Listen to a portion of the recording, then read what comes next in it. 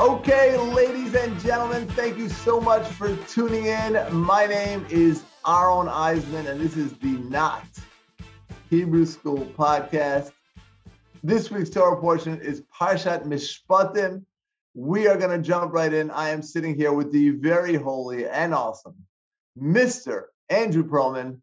How are you, my friend? I'm doing great. It's a pleasure to be here. Are you ready to dive in? I cannot wait. Well, this is an incredible Torah portion. Just a quick review. Last week, the Jewish nation got the Torah. Incredible spiritual energy. We haven't had an episode like this where the entire nation, the entire Jewish nation, had this incredible prophecy. They experienced God at Sinai. And this is, they saw the thunder and they heard the lightning and whatever that means. But the entire nation experienced God. What incredible spiritual ecstasy.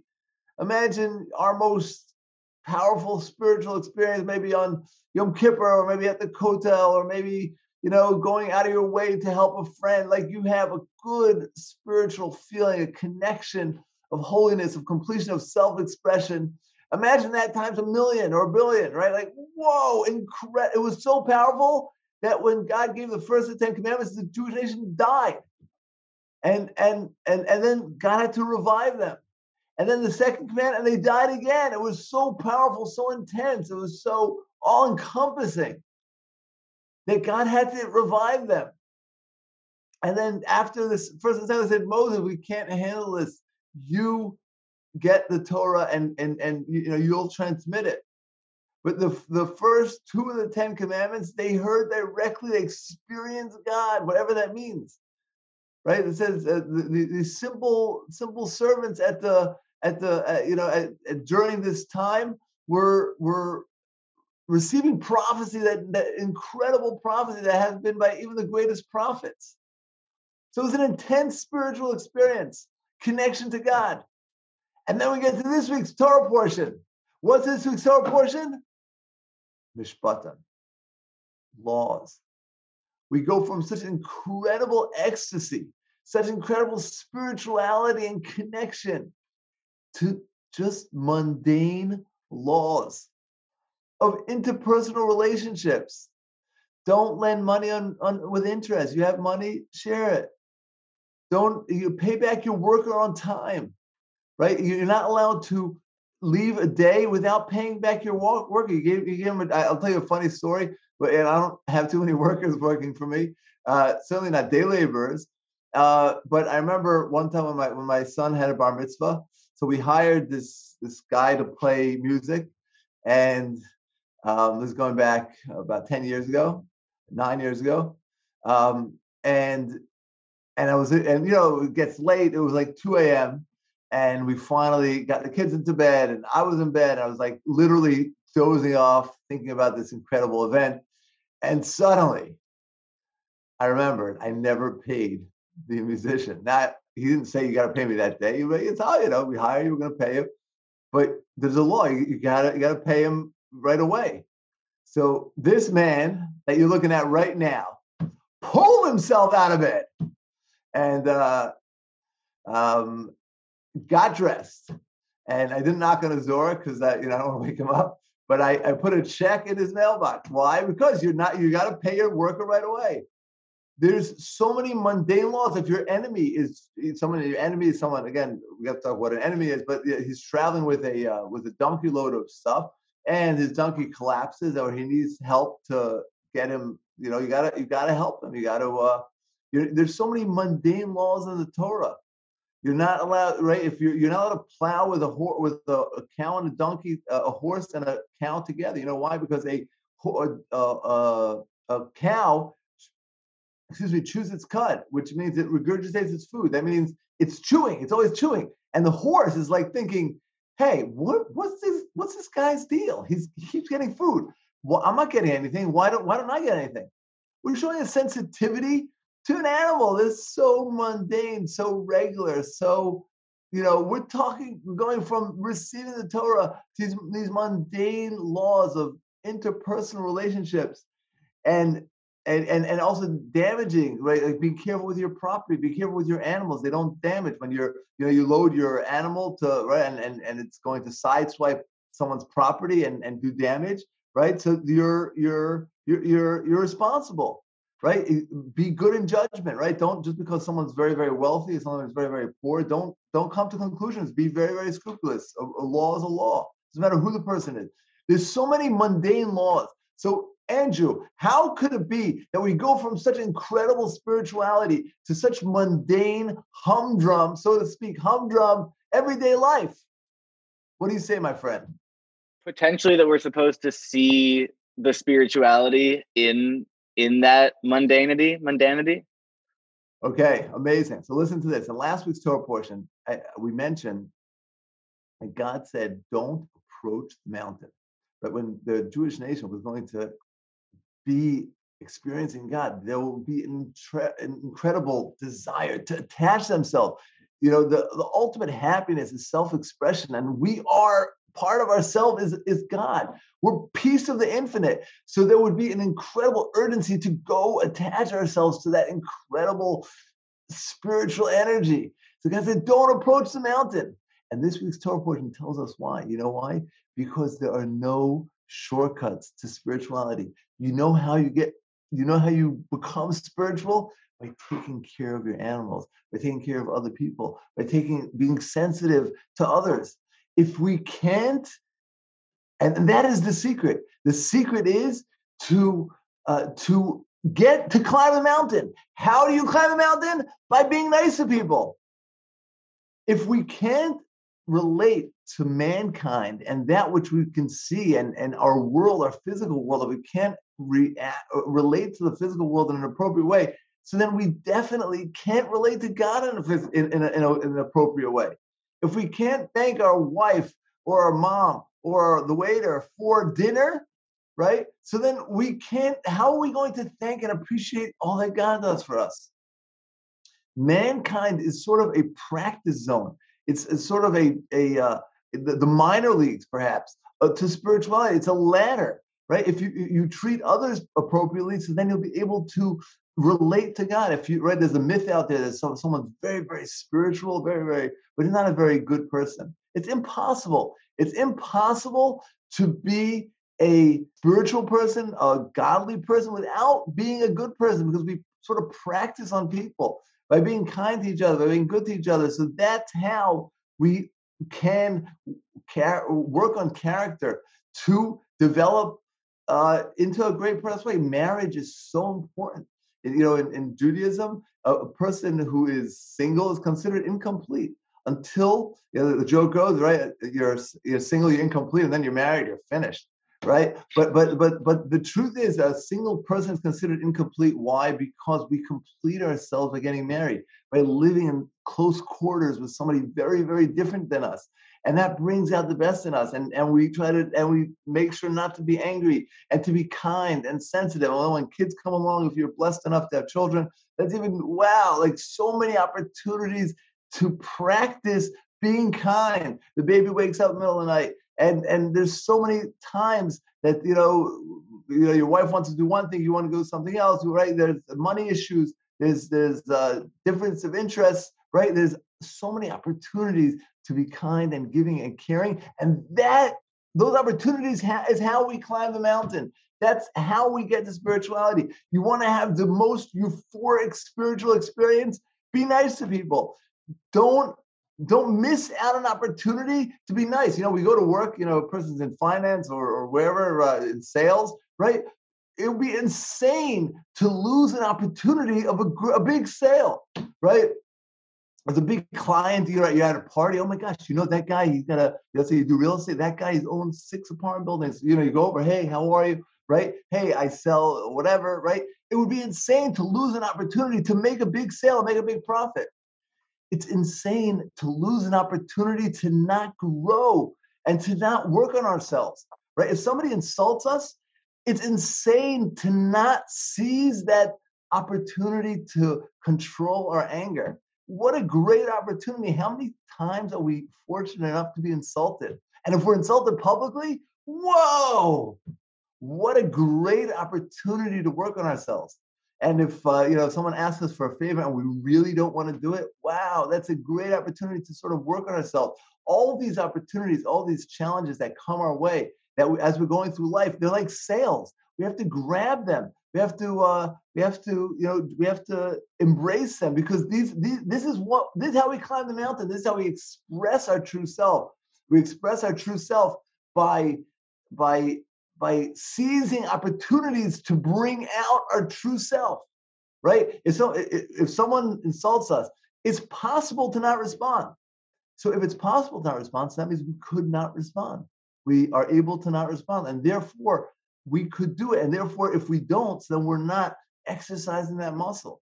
So this week's Torah portion, with all the mundane laws, all the simple laws, that you have to judge favorably and be kind, and don't steal, and be careful. Be careful with your actions, because you have to be loving, right? You can't just be spiritual. You have to be very, very practical, not to damage anyone else. And through that daily day, through that everyday sort of humdrumness of our lives, that is how we reach the ultimate spiritual ecstasy, because that is how we mold our body to be incredibly spiritual, by seizing every opportunity. So that is lesson number one, my friends, in Parshat Mishpatim. It is a list of laws and do's and don'ts, and being careful about other people, and being kind to others, and don't what's the word? Don't hurt a widow and an orphan, right? Be careful be careful with other people's feelings. So by living a life of sensitivity and caring, so then that's how we climb the mountain. So the way we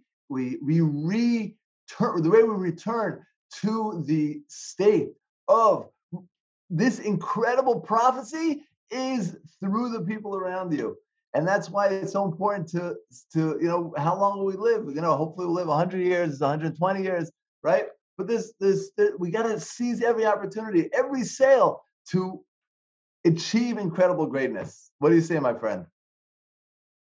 That's beautiful. I love the concept that it's interaction with other people is practice for personal spirituality and a relationship with God. I think there's a lot of power in that. And a lot of it is mindset. If you're going through the day looking for, I just want to be comfortable and well-fed and not bothered. So then often we'll be triggered by, someone gets upset, someone's going too slow, or right. But if we look at the world as opportunities to grow, so then we're like, wow, look at this. I have so many great opportunities to become great by the people in my life. I can be kind and caring and giving. So that's lesson number one. Lesson number two, in this Torah portion, it also talks about an indentured servant. An indentured servant is somebody who is a Jew who is working as a slave or a servant to someone else, whether if they stole money. The law in the Torah, right, instead of going to jail, sometimes tragically someone does a crime, they go to jail, and then in jail they learn how to be a better criminal, right? They're sort of hanging out with other criminals and learning better tricks, so that it's not a very rehabilitative process, right? A guy goes to jail, it's not a very good place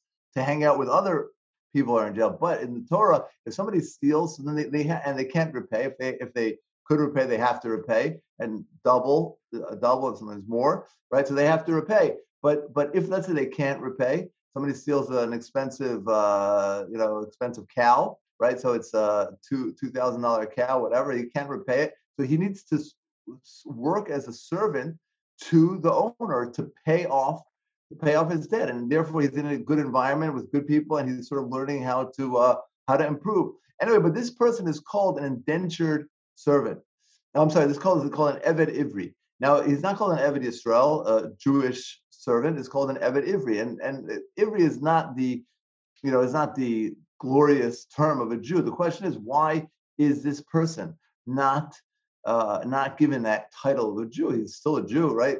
And the answer Rabbi Avigdor Miller gives a beautiful, beautiful answer, and that is because he is not obligated in all the mitzvah.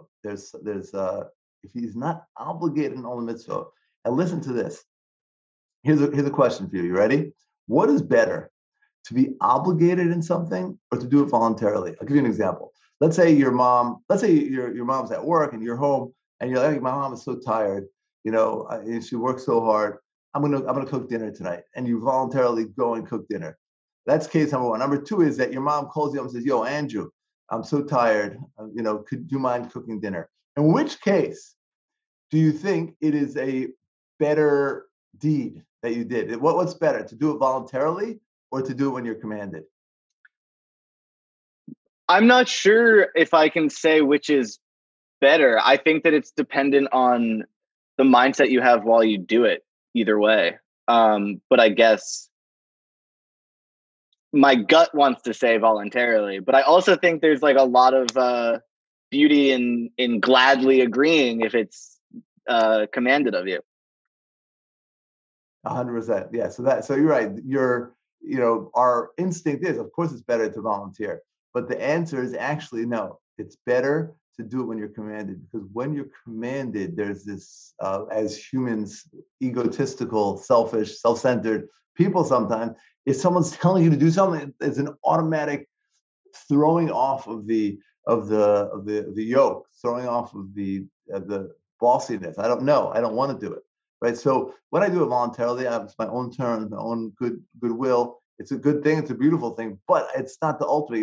There's a rabbi in the Talmud, and Rabbi Yossi. Rabbi Yossi was blind, and he thought that blind people are not obligated in certain mitzvot. He was very excited to hear that because he did all the mitzvot anyway, so he's not obligated. So he was very excited to hear that he was going beyond the call. And then he heard this idea that no, it's better. Gadol HaMitzvah, it's better if you're commanded. And then he was hoping that the law was, which in fact it is, that it's better to be commanded and do it. And then he was so excited that he's commanded and he still does it. So this Eved Ivri, he's not given this glorious name of a Jew, is because he's not commanded in everything. And if we're not commanded in everything, so then we're not reaching our full potential. And that is, that's, by the way, that's the source of bar mitzvah and bar mitzvah. Why do we have a bar and bar mitzvah party? Because when you're 11, 10, 9 years old, you're allowed to do these mitzvot, but you're not commanded to. You're not commanded until a girl is 12 and a boy is 13. We're not commanded to do the mitzvah. And therefore, we make a party because now we're commanded. We're sort of being recruited to the army. The first case, we were sort of a volunteer. Right now, we're recruited to the army. You must do this. And when I must do it, I can achieve much greater level. Why? Because I can, when I'm sort of compelled by God to do something, so then I can dig deep and really achieve my true potential, because I'm sort of connecting to God. I'm responding to God's command. Don't blend with interest. Don't abuse a widow or orphans. Be kind to your workers. Be kind to your animals. When we have all these things, and I'm responding not out of my goodness in my heart, but it's much more pure. It's much more real, and it's much more all-encompassing, because it's not bound by my desire. If I'm commanded to not abuse my worker, even if I'm having a bad day, even if I'm in bed after a long bar mitzvah, it doesn't matter. You're not allowed to abuse your worker. But sometimes our values, or the values in the world, can change depending on the environment. Unfortunately, the Jewish people have seen throughout history, right, that we're not always treated, and there's a lot of minorities, right? We're not that not all are created equal, right? That there's morals and ethics. They say the Nazis, when they rounded up Jews, they would worry about their pets, right? They would take care of their animals. Why? Because we got to be moral, right? We don't want a dog to starve, right? But what about the people? Okay, so we're sort of when your values are self-imposed, so then then it's then you never know when it's going to be there. But if we're reacting to command by God, then it transcends all situations. Whether you're in a good mood or bad mood, you're having a toothache, you're not having a toothache, you got into a fight with your wife, you didn't, whatever it is, you always have to be on your game. So the second and final lesson from this week's Torah portion is, it's great that we're commanded in all these little things. And the more we embrace these little things, the higher, the faster we can climb up the mountain to achieve incredible spiritual connection. And that's what the name of the game is, that live long, grab opportunities, and that's how we fully express ourselves. Hey, la la da da da da la da da da da la da da da da. Have a beautiful Shabbat, everybody. If you have any questions, feel free to reach out to me. My email is rabbii@meor.org. I would love to hear from you. And if you are kind enough to leave us a review, that would make our podcast even more widespread and hopefully contribute to all the beautiful Torahs out there. Have a beautiful Shabbos. Looking forward to next week, my friends.